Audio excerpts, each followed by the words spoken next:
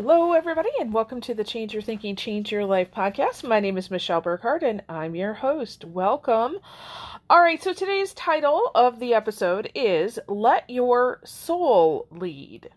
Okay, so I've said it before that your mind serves your heart.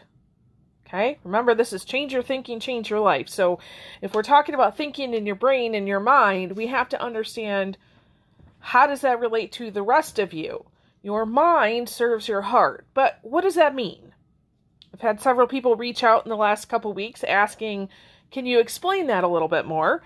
And as I like to do on the podcast, if I get those questions from people, I absolutely will do an episode on it. So thank you so much for those of you who have been asking. Okay, so your system, okay, I say that a lot too. Your system, your soul, your mind, your heart, your body, all parts of you, okay? Because you are not your body, okay? You happen to have a body, but your whole system is who you are, okay? As we grow and develop, different parts of our system kind of take a leading role. Think about it this way.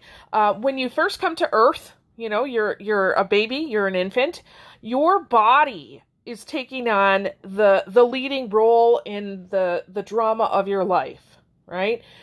You don't have conscious awareness yet. You don't have the ability to make choices. You are, operating in reflex, also very much about physical sensations. So you have needs related to that. As you grow, the next part of you that kind of takes the leading role is building relationships. Right? So having a bonding, an attachment, understanding relationships with your primary caregivers, usually around 10 months, there's the stranger danger. It's just a recognition that there are certain people that I know are safe for sure in my life, and others I'm not sure of yet. Okay? So loving relationships come in.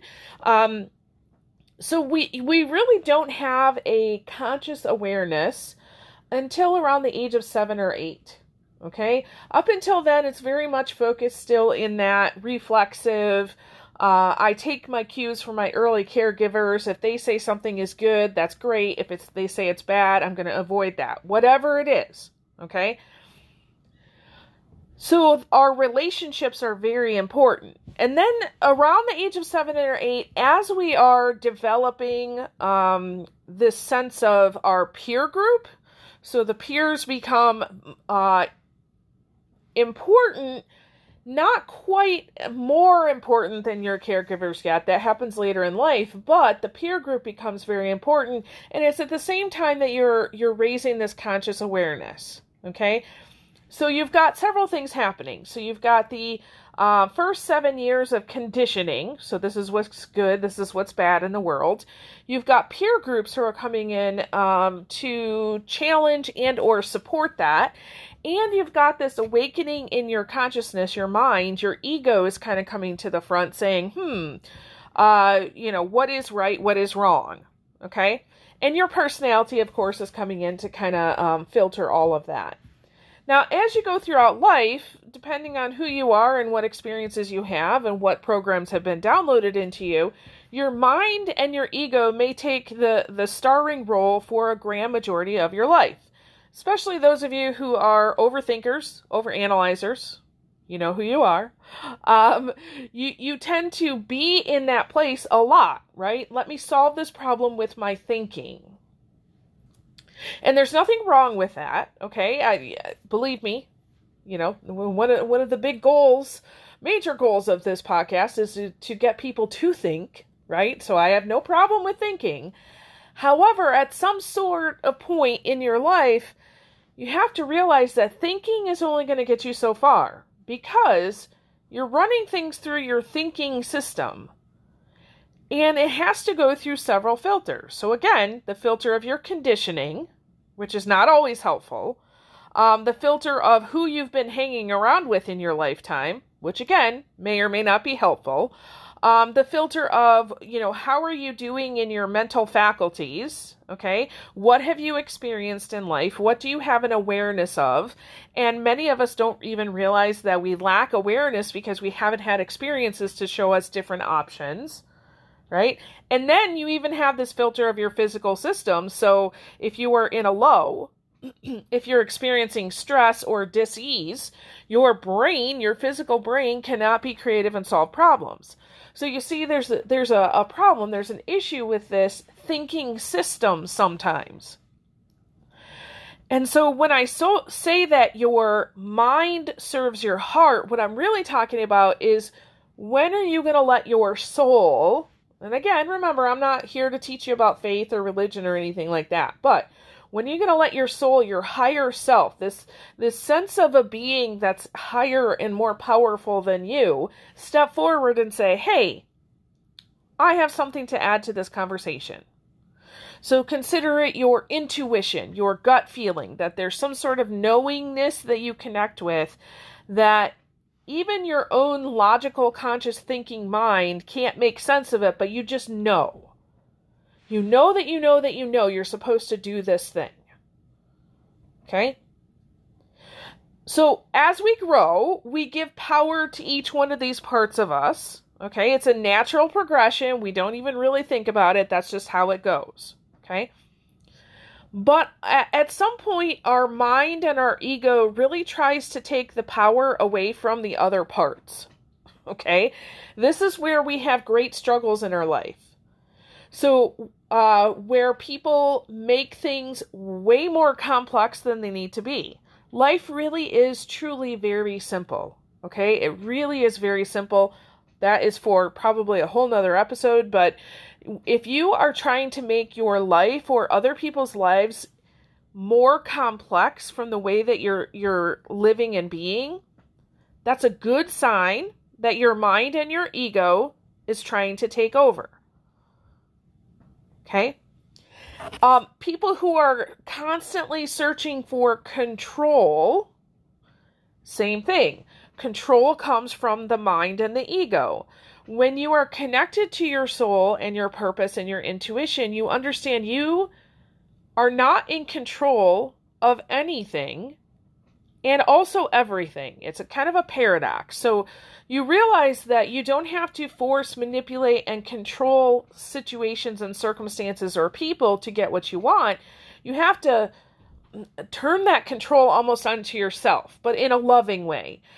Realizing that, like, for example, when I get up in the morning and I do my study, that is my time, right? That is my time to get myself right, to remember who I am, to come back to a place of restoration and balance so that I can go the rest of my day in a place of service. Now, what am I going to do that day for service?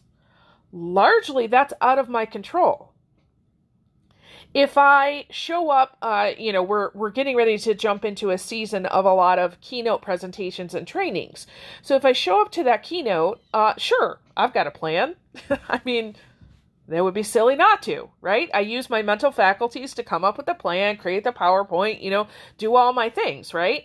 And there's also this notion of, I have no idea who's going to be in the room and what these people are going to need. And so I allow my mind to control the situation in whatever way I can, and then I kind of release it. And I say, let's go have some fun. Let's serve some people, see what happens. So then I allow my soul, my heart, my gut, my intuition to come in, and I might say something or do something or completely change the activities that I'm going to do with a group of people because my higher self is saying, you thought you were going to do this, but really you're going to do this. Or maybe I go into a one-on-one coaching session. I never have an idea about what people are going to talk about. Quite frankly, half the time they don't even have an idea, right? So I can't control that situation, right? Now, I can do everything I can in my own power to be present and prepared, and the rest of it I'm going to take cues from my soul. You see what I'm saying? Okay. Also, those who are constantly kind of searching for stability, some sort of groundedness, right? If I just say this, do this, have this kind of job, I'll be grounded, right? Or those who are constantly moving and working and never resting, right? That's also a sign that you're focusing more on your mind and ego versus your soul. Okay? So when the mind tries to control things, we get struggle and strife. That's what I want you to understand. If you are experiencing struggle and strife, most likely your mind and ego are stepping to the forefront. Okay? Nothing wrong or bad about that. Just know it, right? Your soul, your higher self is really, when you're connected to that, it gives you a sense of spaciousness. Okay? So not,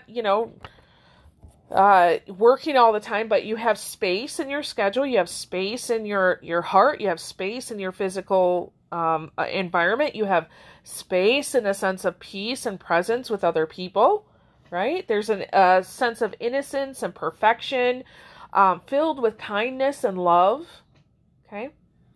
So really we want to remember who we are, which is a great meditative practice. And if you want, you can go into our search engine, which of course is in the link in the description for the episode, and just type in meditation. There's a ton of meditations that are out there that will help you remember who you are as that spiritual soul being, so that you can come back to life in a sense of simplicity, right? So releasing anything that might be complex in your world, just simplifying it. You can come back to that place of stability. So what is always true, right? I like that when I feel like I am in a place of not only complexity, but no peace. I want to remind myself what is always true. Nature is a good reminder, because listen, nature is always true. Listen, the sun is always going to come up. Now, might be covered in clouds, right? But the sun is always going to come up. The seasons are always going to happen. Might not know on what day or how that's going to present itself, but it's always true. Okay? And then you can also have this place of surrender, right? So realizing that you don't know things, right? This insatiable need to control comes from this sense of you don't know anything. And when you can accept that you don't know anything and step into that and say, you know what? You're right. I don't know how this is going to go. I am curious. I am open, and I am willing. I will definitely have a plan for this presentation, and I wonder what will happen. Let me tell you, there's a great sense of peace in that. But you have to be connected to your soul, your gut, your intuition in order to not get freaked out by that. Right? And then even coming back to a place of stillness, right? Finding your peace. And yes, even in blank, right? I've been experiencing all kinds of crazy and chaos in my life. And I know for sure it is a direct correlation to the internal work that I've been doing. It's coming out in the external. And there's a lot of people in my life who are getting freaked out about that, because I'm changing into a new person. And as I'm doing that, it's affecting them. And so it's causing some chaos and drama. And amongst all of that, I have a great sense of peace. Okay. So once you realize that your mind is going into this place of control, come back to simple, stable, surrender, and stillness, and then ask yourself, okay?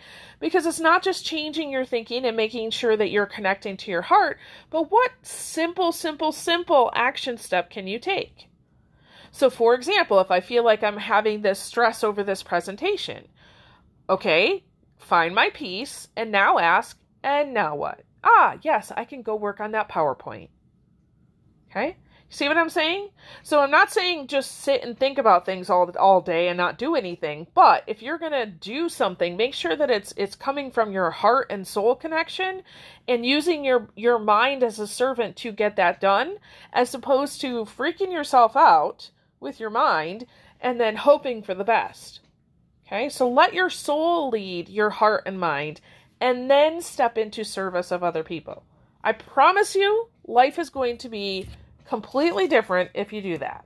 Okay? So that is what it means for your mind to serve your heart. Go check that out, sit with it, see what comes up for you. Go through those action steps. And if you need any help, please reach out and let me know, okay? Also in the description is the link for our upcoming Working with Angel Energy course. We still got a lot of time. We do not start the course until November 23rd. So if you want to start budgeting some money for it, it's $100 a month for 3 months. It's going to be a transformative experience. I guarantee your life will change after these 3 months. So if you want to join us, check out the link for all the information. Let me know what questions you might have, okay?